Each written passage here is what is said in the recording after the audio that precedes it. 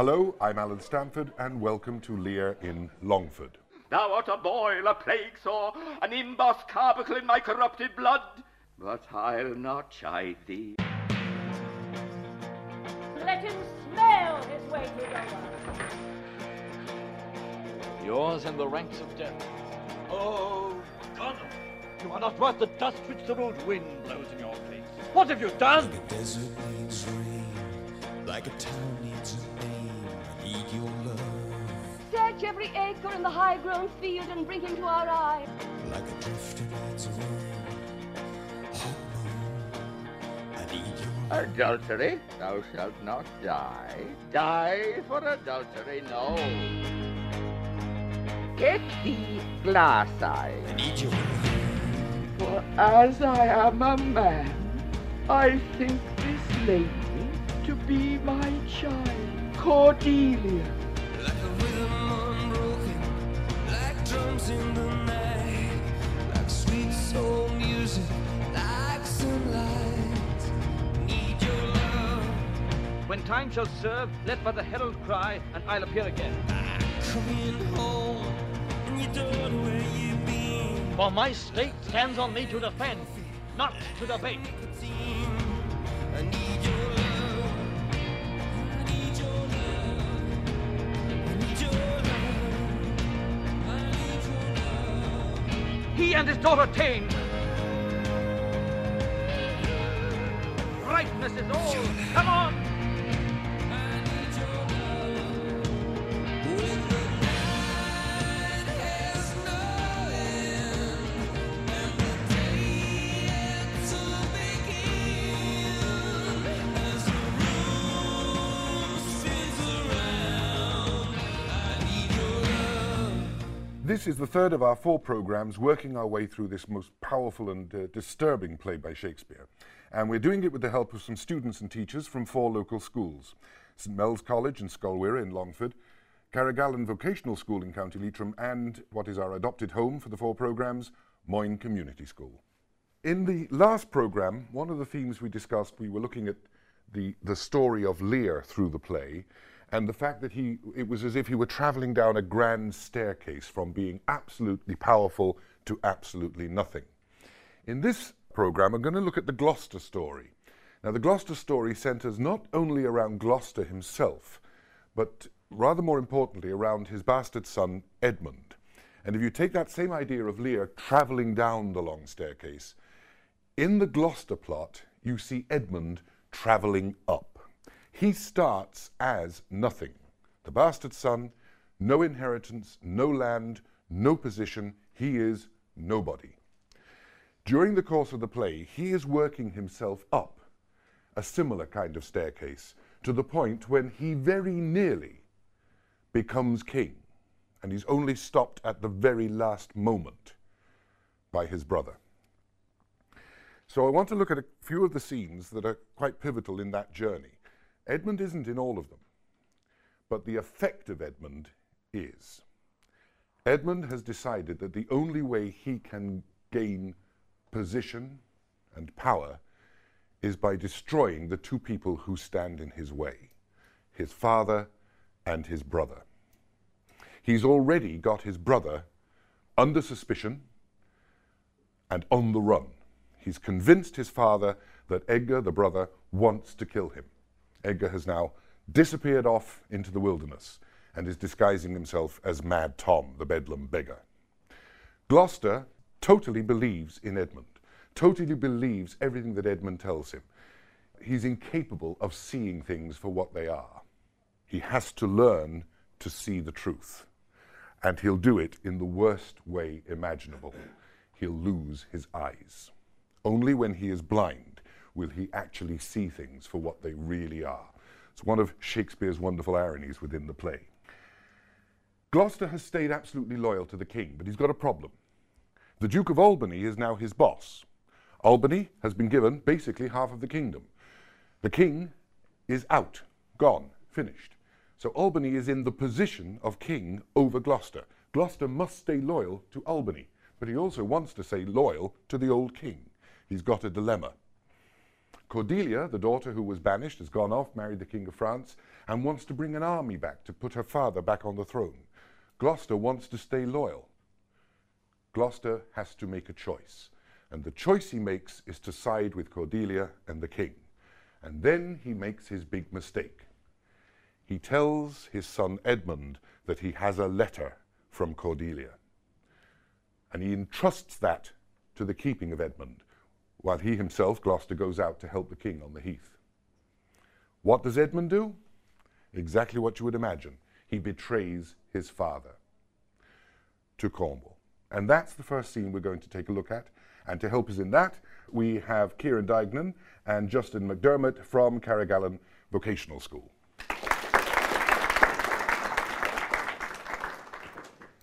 So, Edmund comes to Cornwall with the treacherous letter. I will have my revenge ere I depart his house.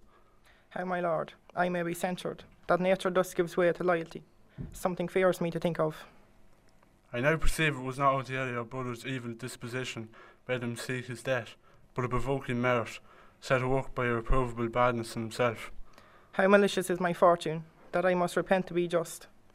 This is the letter he spoke of, which proves him an intelligent party to the advantages of France. O heavens, that this treason were not, or not I the detector. Go with me to the Duchess. If the matter of this paper be certain, you have mighty business in hand. True or false, made the Earl of Gloucester. And with that simple scene, Edmund has advanced himself even beyond what he could have hoped for. In one simple action, he has got himself promoted from nothing to being Earl of Gloucester. And he's done it the only way he really understands, by deceit and by betrayal. And that was Kieran Dignan as Cornwall, Justin McDermott as Edmund, and I think they deserve a round of applause.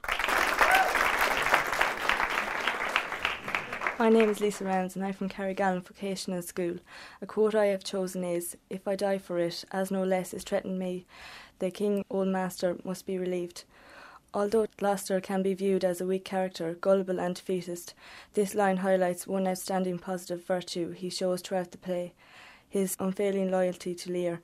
Not only is he prepared to aid the king, who has ventured out into the storm, but he does so against the express orders of Regan and Cornwall, and more interestingly, on the pain of death. This is in contrast to the defeatism and death wish he expresses later on in the play when he wants to throw himself off the cliff at Dover. This contradiction in his character is interesting. My name is Fergal Titley. I'm a sixth-year student in Belvedere College. My favourite quote from the play King Lear is, "Thou swearest thy gods in vain."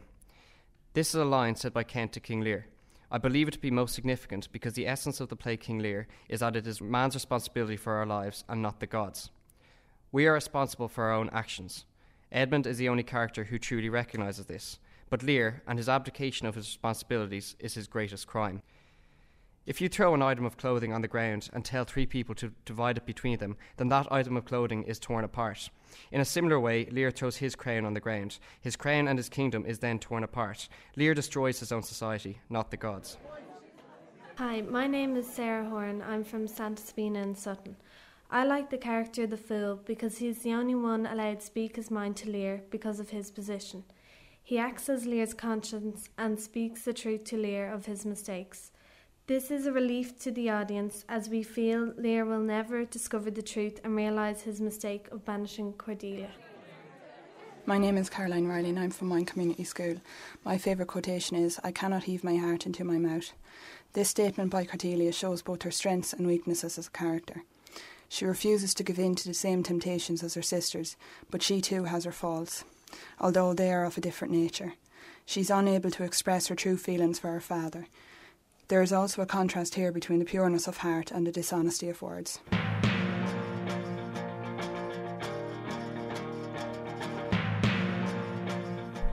My name is Alyssa Riley.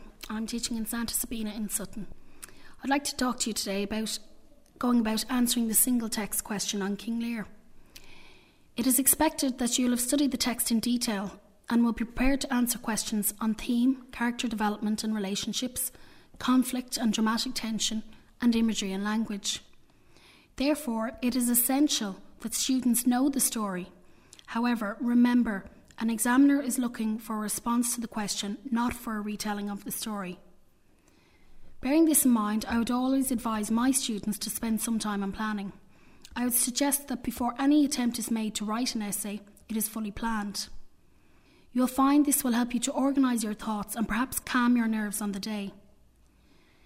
Look carefully at the question and ensure you fully understand what the examiner requires of you. Underline any keywords or phrases in the question. It is a good idea to brainstorm your response and note down any relevant quotations. Perhaps you could number the points in the order in which you intend to deal with them.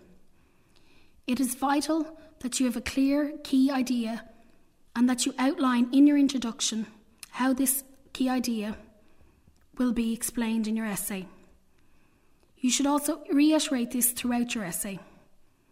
As with every literature essay, reread the question after every paragraph and make sure the points you make are relevant and related to the question. Keep in mind that the examiner is looking for your engagement with the text. This planning will help students to shape their answer in accordance with the criteria for assessment, which is clarity of purpose, coherence of delivery, efficiency of language, and accuracy of mechanics. This basically means delivering a response that is focused and clear with appropriate, effective language to communicate your key idea.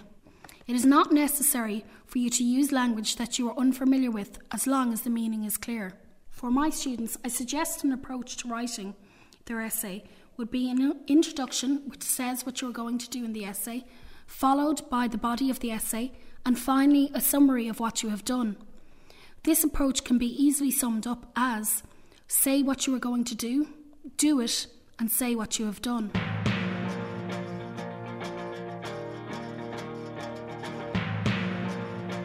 For our next scene, we move on to Act 3, Scene 7, and it's unquestionably one of the cruelest scenes in the play.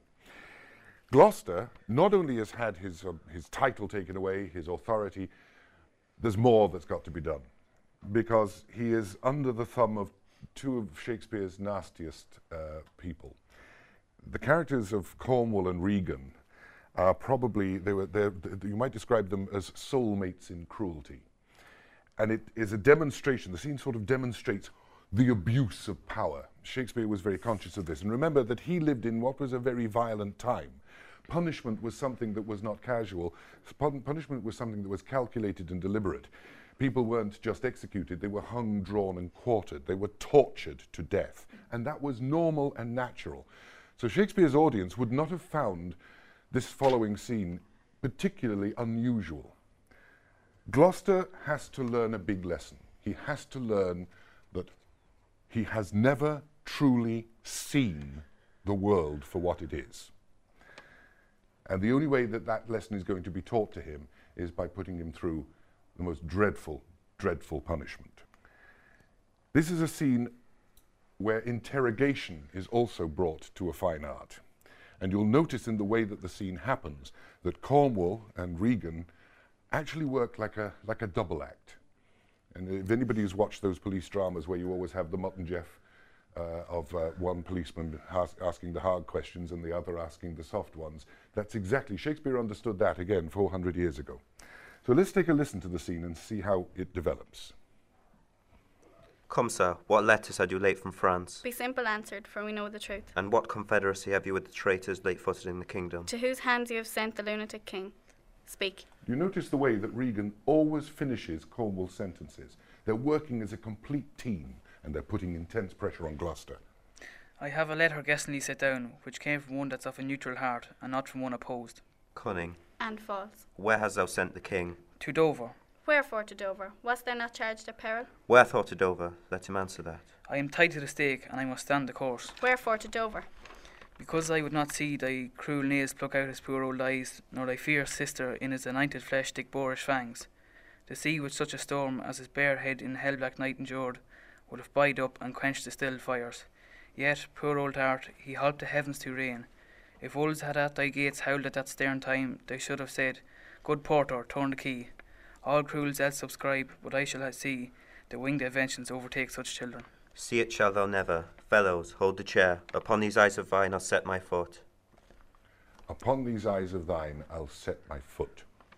and he then proceeds to remove both eyes from Gloucester's head. In the process, because winged vengeance actually does sometimes intervene, one of his own servants kills him. It's one of those wonderful twists in the play that at the moment when Cornwall is at his most powerful, has most authority, and at his most cruel, vengeance steps in and a servant kills him. At the pinnacle of his power, he's wiped away. And this is the step that will lead Edmund on one more step up the staircase. Because Regan, daughter of the king, has now no husband and is available. So in that moment, where the servant steps forward and kills Cornwall, that is the moment that steps Edmund's case forward.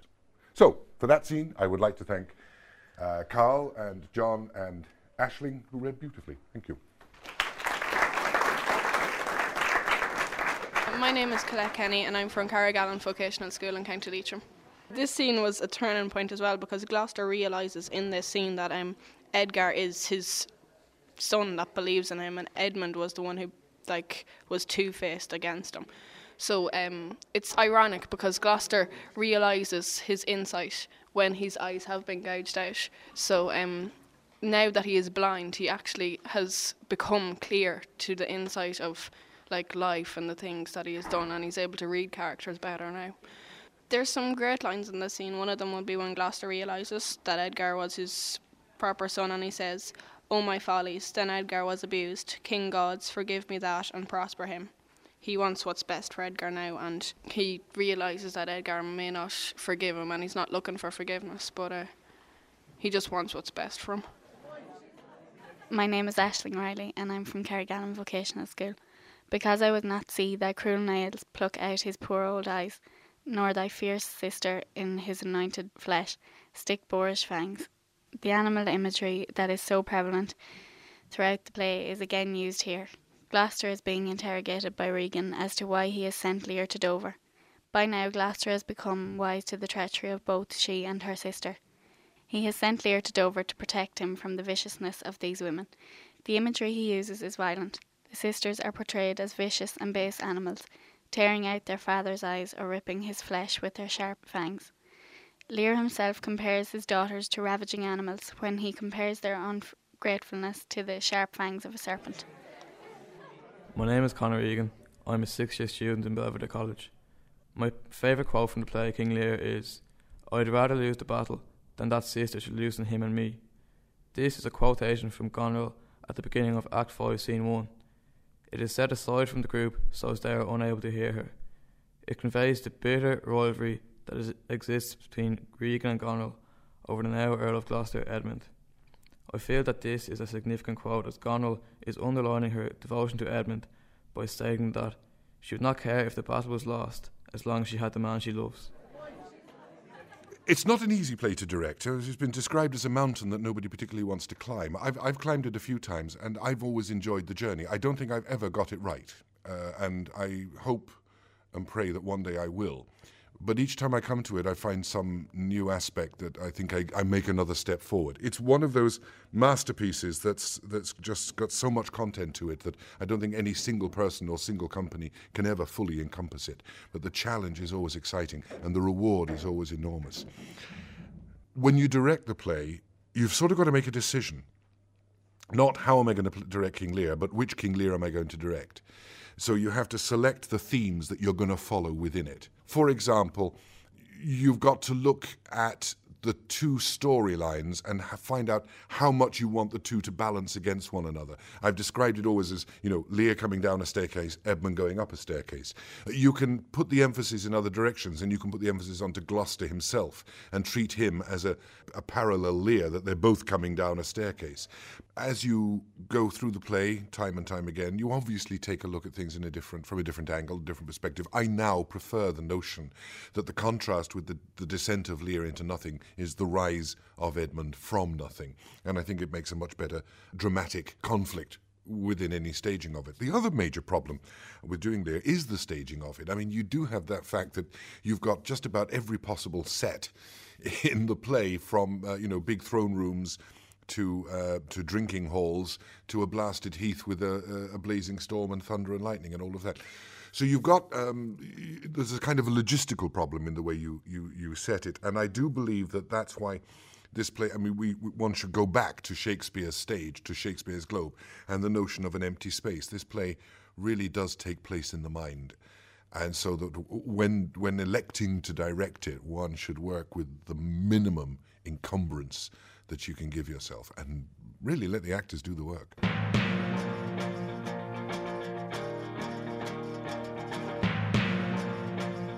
Hi, I'm Caroline Walsh and I'm from Santa Sabina in Sutton. I enjoyed the play King Lear. I especially like the theme of blindness that Shakespeare has used throughout. The blindness is not only physical, but also blindness to the lies and evil surrounding some of the characters. I think that this is easy for the audience to relate to, as in modern life we still face the challenge of judging and trusting people on the impression that they give us. An example of this would be Edmund's fooling of his own father and brother. This shows that not all people have good intentions and is still true today.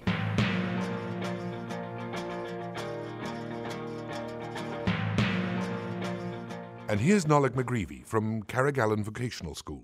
She's going to give us some advice on answering a typical question on King Lear. The question I'm going to deal with relates to the quote. The experiences of Gloucester at the hands of his sons deepens and heightens our understanding of Lear's experience at the hands of his daughters. This quote deals with the relationship between the main and subplots in King Lear. Should a question arise on the parallel plots, focus on the following main points. Number 1. Similarities in the character of Gloucester and Lear at the start.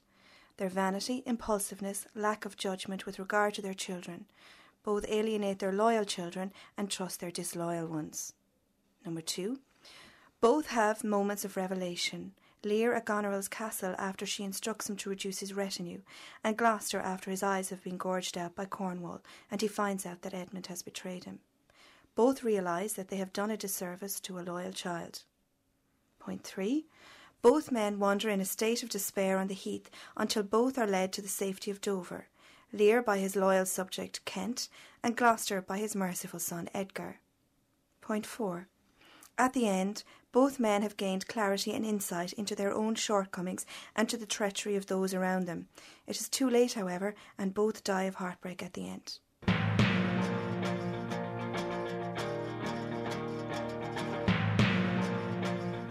I mentioned in previous programmes a couple of words that are constantly repeated and developed through the play. The word nothing, how Lear has to become nothing, how Edmund starts from nothing.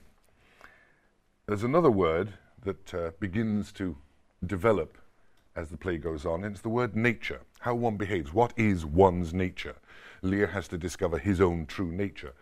Gloucester has to discover his own true nature. Edmund is behaving in the way of his true nature. This theme starts to develop itself again from this point onwards in the play, once Gloucester is blind. He's thrown out. He's literally thrown out of the castle, blind with nothing, no possible way to survive. Even his servants are afraid to help him because of what might happen to them.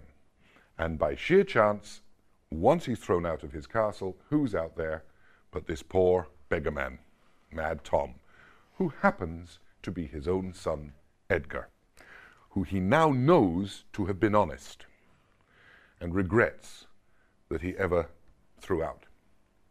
But it's one of those wonderful ironies in the play that at the moment when Gloucester most needs the son who loves him, he's there waiting for him in disguise.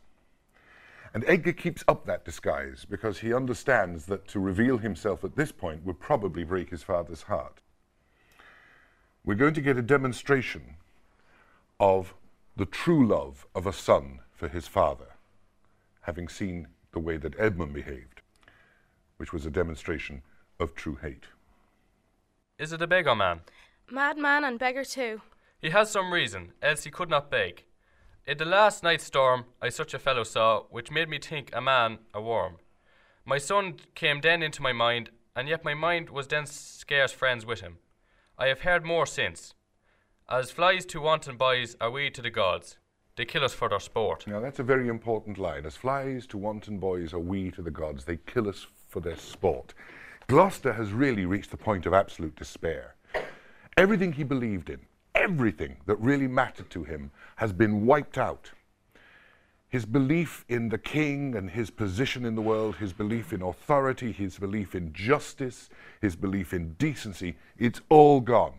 And he looks upon the gods now that he once obeyed as being cruel beyond measure. As flies to wanton boys are we to the gods. They kill us for their sport.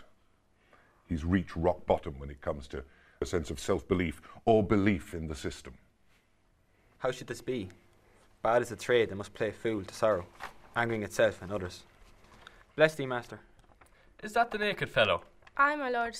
Then prithee, get thee away. If for my sake thou will overtake us, hence a mile or twain, i' the way toward Dover. Do it for ancient love. And bring some covering for this naked soul, which I'll entreat to lead me. Alack, sir, he is mad. 'Tis the time's plague, when madmen lead the blind. And there you have another. 'Tis the time's plague when madmen lead the blind. Things have got so bad that that's all we're left with. Madmen leading the blind. Do as I bid thee, or rather do thy pleasure. Above the rest, be gone. I'll bring him the best apparel that I have, come on to what will. Sirrah, naked fellow. Poor Tom's a cold. I cannot dob it further. Come hither, fellow. And yet I must. Bless thy sweet eyes, they bleed. And at that point, Edgar, the decent, loving son, looks into his father's face and sees that the eyes are gone. Bless thy sweet eyes, they bleed. He now knows, he sees his father as the ultimate victim. And he knows that only he can now help him. He has no other hope. He sees his father's despair in those lines that I mentioned, as flies to wanton boys. 'Tis the time's plague. He sees that his father has reached the rock bottom and that he's ready to die, that he's ready to just give up. And that's exactly what Gloucester will try to do. From this point on, he'll try to die. In that scene, we had Jonathan Coppinger as Edgar, we had Caoimhe O'Donoghue as the servant, and Colin Smith read Gloucester. A little round of applause. I am James Freddy from Mine Community School, and I have chosen "I am a man more sinned against than sinning" as my favourite quote. I like this quote because of the irony. Lear is claiming here that he is the victim rather than the agent of sinful deeds, which, as we know, is opposite to the profile of him that we have built up from the start. My name is Denise Denning and I'm from Carrigallen Vocational School. The quote that I really like from King Lear is, "Oh my follies, then Edgar was abused. Kind gods, forgive me that and prosper him." This is from Act 3, Scene 7. This is a poignant moment, a turning point for Gloucester. Ironically, he has just lost his physical eyesight, but has just gained a terrifying insight, that Edgar was innocent and that he has been betrayed. This relationship between physical eyesight and personal insight is most evident in the subplot. Like Lear, Gloucester's flaw is a blindness to the true character of others, and like Lear, he makes the fatal mistake of trusting the wrong child. My name is James Doyle. I'm a student in Belvedere College, Dublin. My favourite line in King Lear is, "Well then, legitimate Edgar, I must have your land." Edmund says this in Act 1, Scene 2. It is addressed to his brother Edgar.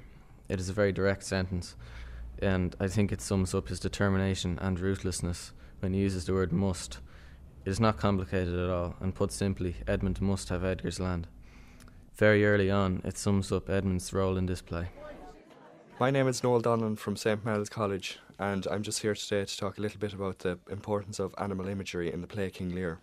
The animal images leave a lasting impression on the reader. Throughout the play, man is often compared to various beasts and creatures. Lear compares Goneril to a beast of prey. For example, the tested kite, sea monster, serpent, vulture and wolf. Gloucester refers to Goneril as a fierce boar, tearing Lear's flesh, and to Regan's cruel nails. Regan and Goneril are also called pelican daughters, feeding on their father's blood. These images emphasise their fierceness and the repulsive nature of their characters. Lear calls Oswald a mongrel, and Albany refers to Lear's daughters as tigers. In the storm scene, Lear talks of man as a bare-forked animal when he sees poor Tom. When all the trappings of civilization are gone, man is reduced to his most basic form. He is no more than a product of nature, an animal trying to survive in the natural world. It's a play that's very rich in images and imagery. I'll give you one example. He uses the notion of the wheel. Lear will talk about being bound upon a wheel of fire. Edmund, the wheel has come full circle. I am here. That notion, he'll choose images throughout the play that just as one has the sense of the journey, that everybody seems to be on a journey. There is Lear's journey to nothing, Edmund's journey to power, the journey to Dover, the journey of the letters. So that image is constantly being repeated. He sort of picks these key ideas. And it's a way of, I suppose, allowing you to guide yourself through the play. But the wheel image particularly satisfies me because Shakespeare tends to be one who likes to complete the circle always, to start you at a particular point and to bring you through the play to a natural conclusion that seems to make the circle round.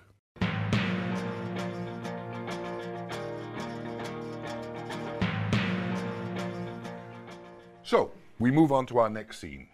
Act 4, Scene 6. This is a remarkable piece of writing. This is, in any period, in any time, the most modern piece of writing. It's almost surreal the way Shakespeare creates this scene. Gloucester wants to die.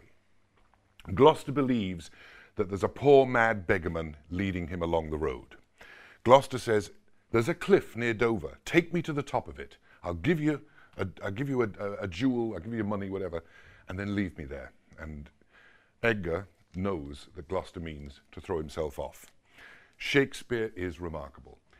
He has Edgar lead Gloucester into the middle of a field. There is no cliff. There is nothing but a flat piece of ground.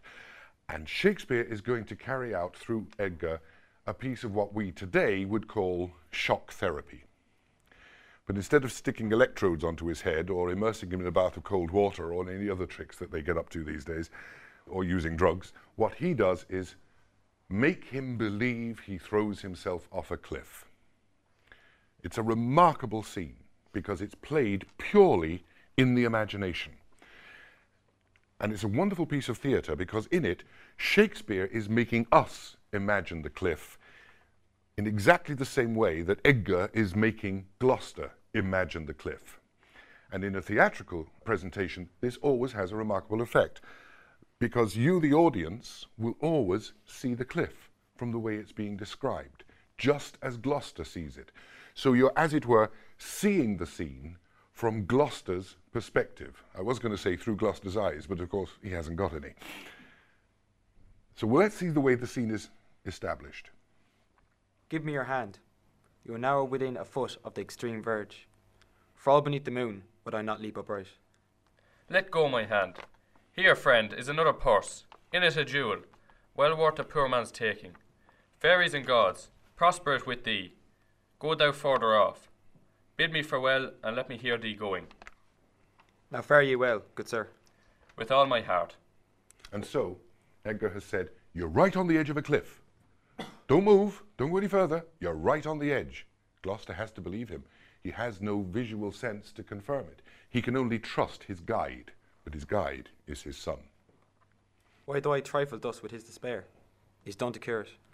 O you mighty gods, this world I do renounce, and in your sights shake patiently my great affliction off. If I could bear it longer and not fall to quarrel with your great opposeless wills, my snuff and loaded part of nature should burn itself out. If Edgar live, oh bless him. Now, what has he said there? My life is like the candle burnt down to the bottom wick. It's all gone. And I should let it burn itself out naturally. And he's saying to the gods, I'm sorry, I can't do it. He's in a classic state of suicidal depression. He says, I'm sorry, but I can't go on. I've got to end it now. Now, fellow, fare thee well. Gone, sir, farewell. And yet I know not how conceit may rob the treasury of life, when life itself yields to theft. Had he been where he thought, by this had thought been past. And at that moment, Gloucester has thrown himself off the cliff, except it doesn't exist. Edgar is concerned.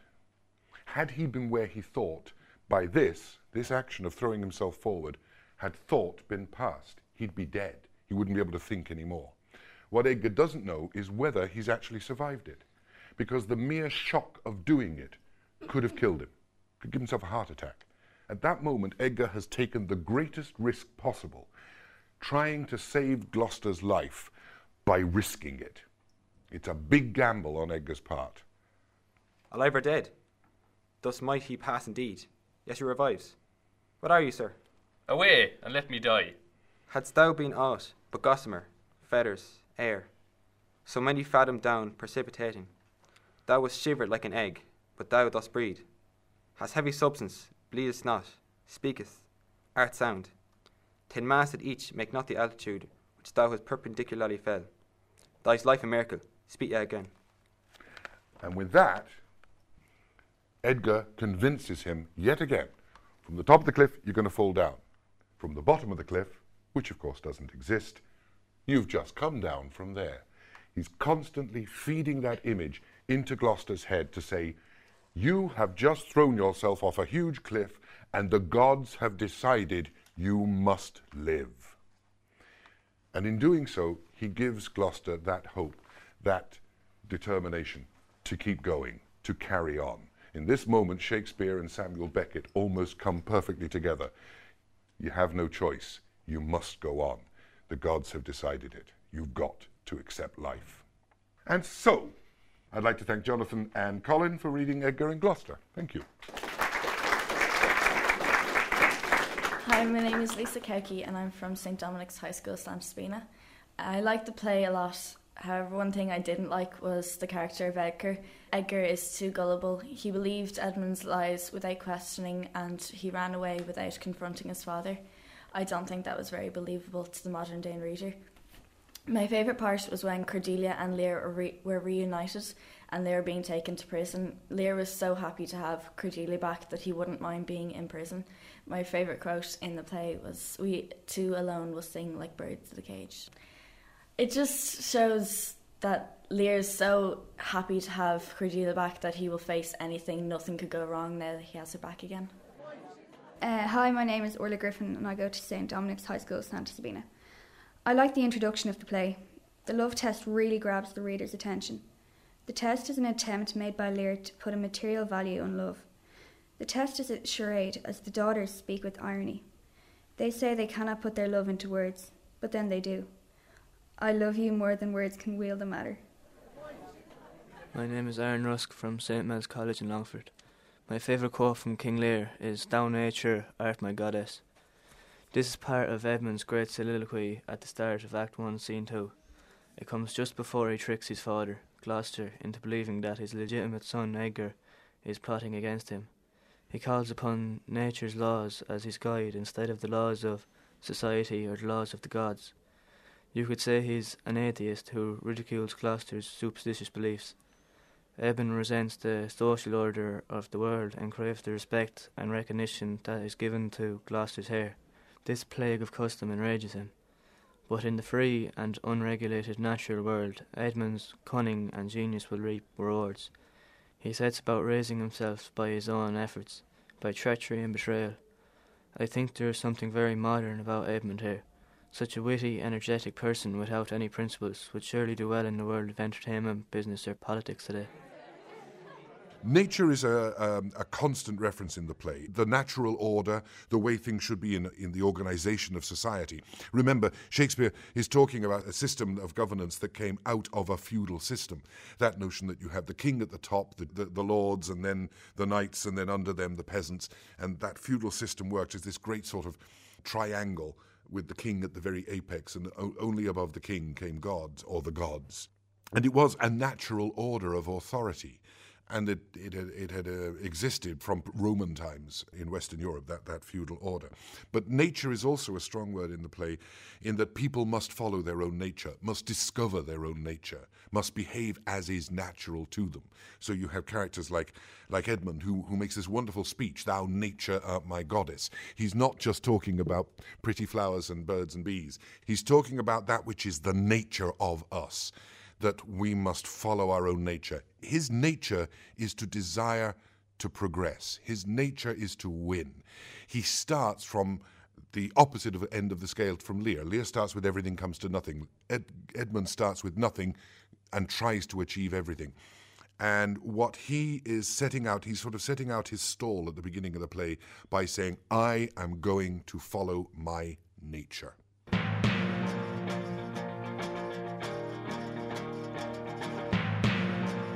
My name is Emily Madden and I'm from Sculware, Longford. The theme of blindness in King Lear is prevalent. Shakespeare's principal means of portraying this theme is through the characters of Lear and Gloucester. Although Lear can physically see, he is blind in the sense that he lacks insight, understanding and direction. In contrast, Gloucester becomes physically blind but gains the type of vision that Lear lacks. It is evident from these two characters that clear vision is not derived solely from physical sight. Lear's vision is clouded by his lack of insight. Since he cannot see into other people's characters, he can never identify them for who they truly are. He tells Kent he never wants to see him again, out of my sight, but he could never really see him for who he was in the first place. During the play, we see that Lear's vision is so superficial that he is easily duped by the physical garments and simple disguise that Kent wears. He only learns of Kent's noble and honest character prior to his death. It was obvious Lear could only see what was on the surface. This is clear when he fully believes his daughters during their insincere declarations of love for him. Lear depicts Shakespeare's theme of blindness by demonstrating that physical sight does not guarantee clear sight. Gloucester portrays this theme by attaining clear vision, despite his total lack of physical sight. Prior to the loss of his eyes, Gloucester's vision was much like Lear's. He could not see what was truly going on around him. Instead, he could only see what was presented to him on the surface. As a result of Gloucester's blindness, he ends up banishing his loyal son and making the deceitful one his heir. Ironically, Gloucester learns to see clearly after he loses his physical sight.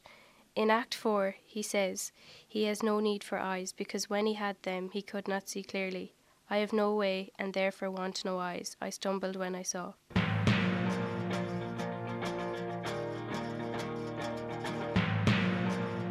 And here is Lillian Kavanagh from Santa Sabina School in Sutton. She has some ideas on approaching a typical question on King Lear. Regardless of which of the questions you choose to answer on the day, it will involve a discussion to some level on the main plot and the subplot in King Lear. So candidates need to know both of these very well. The main plot, as you know, involves Lear and his daughters, Goneril, Regan and Cordelia. The subplot involves Gloucester and his two sons, Edmund and Edgar. The two plots have their own separate storyline, but they also have a number of similarities. This use of a parallel plot by Shakespeare is a highly effective device in the play. It emphasises Shakespeare's themes and develops the main characters by comparison and contrast. There are parallels in theme, characters, actions in both of the plots. A major similarity in the two is that both Lear and Gloucester have faults, and these faults or flaws of character help to cause their suffering. However, it is through their suffering that each character learns the truth. Each father is blind to the truth and credulously believes and is fooled by his offspring. This leaves each father at the mercy of an unscrupulous son or daughter. Both characters, Lear and Gloucester, are easily deceived and are blind to the truth. Both characters are only redeemed following a period of suffering. Lear's blindness manifests itself as an inability to recognise truth, an inability to distinguish between appearance and reality. He is unable to distinguish between the reality of Cordelia's love and the appearance of love from Goneril and Regan, at an age when he should have had more wisdom. He is also blind to the loyalty of Kent and dismisses his advice in relation to Cordelia's love. It is Kent who tries to point out to Lear the folly of his decision. See better, Lear, thou dost evil.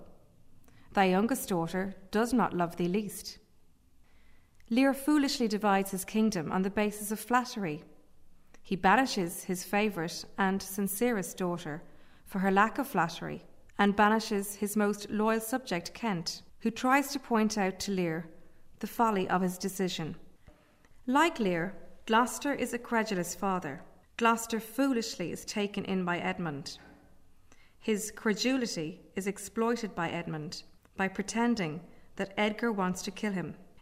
It is only later on in the play that Gloucester gains wisdom through losing his sight. Both Lear and Gloucester have ungrateful children who plot against them and bring them extreme suffering. Both have a good child who rescues and redeems through love.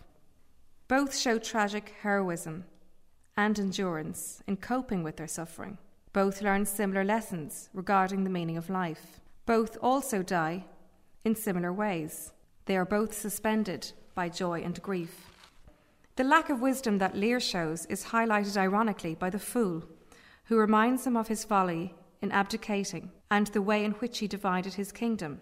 In Act 1, Scene 4, he suggests to the disguised Kent that he will make a good fool if he serves a master like Lear, who has come down in the world, and he offers Kent his coxcomb, the fool's cap. And he advises Lear, in this scene, to trust nobody. During this scene, it is the fool who recognises the reality of the situation. The fool is not blind like Lear. He intimates that Lear has acted like a fool. All thy other titles thou hast given away. He tells Lear, thou hast little wit in thy bald crown when thou gavest thy golden one away.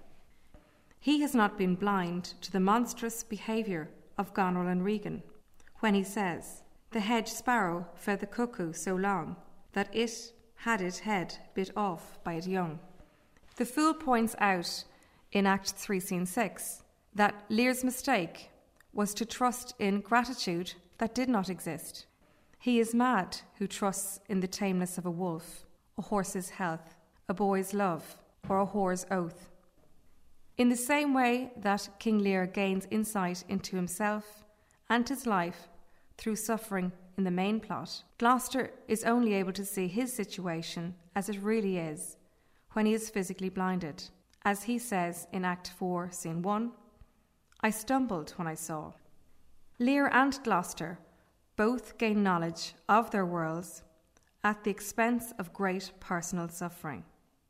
Regardless of which question you choose to answer in the exam, it is vital that you read the question very carefully and make sure that you address the question in your answer. Don't wander off the point. You will need also well-chosen quotations or reference to illustrate the points you make and to support your opinion.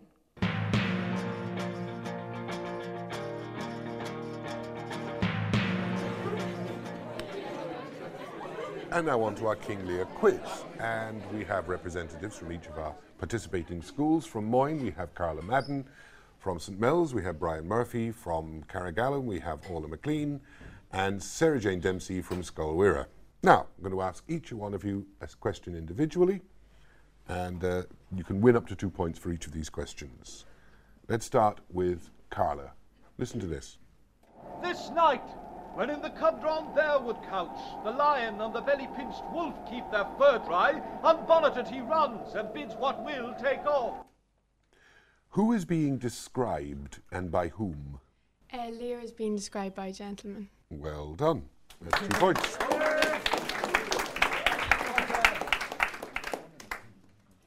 And now, Brian, have a listen to this.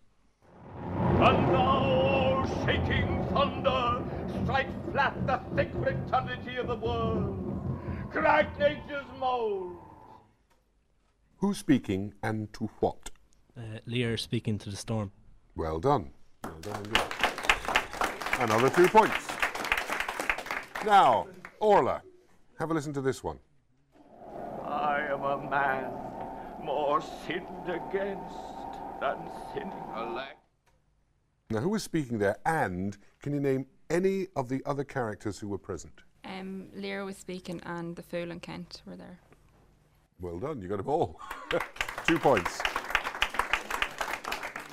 And now it's Sarah Jane from Scolwera. Have a listen to this.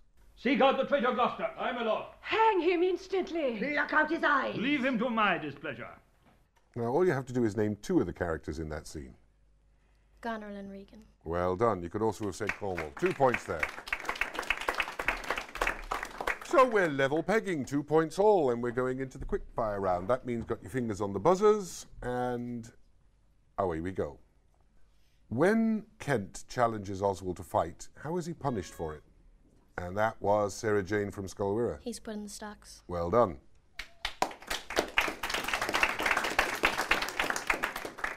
Next one.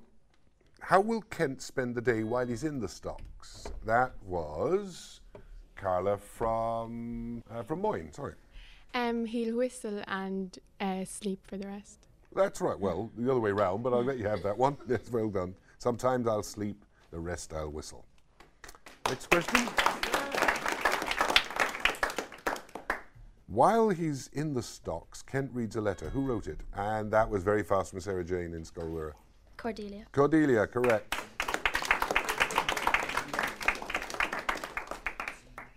How does Edgar disguise himself?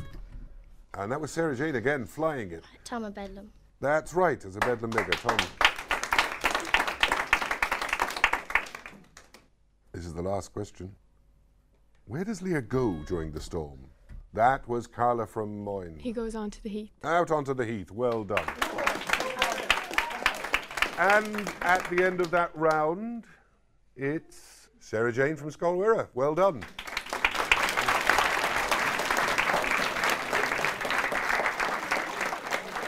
So well done to Scolwira. Now, next week brings us to our final Lear in Longford, and we're going to be looking at the conclusion of the play, where all the storylines finally come together in what is a most magnificent final act, the Act 5, Scene 3. In that, the students from Scolwira will be reading all the roles. In the meantime, thank you, and join me again next week.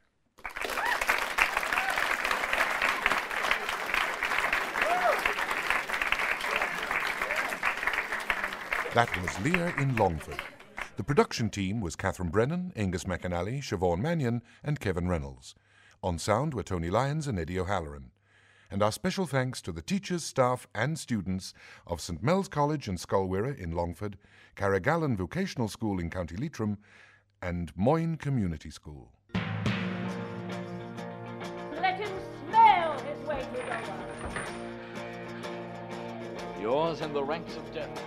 Oh, Goneril, you are not worth the dust which the rude wind blows in your face. What have you done? Like a desert needs rain, like a town needs a name, I need your love.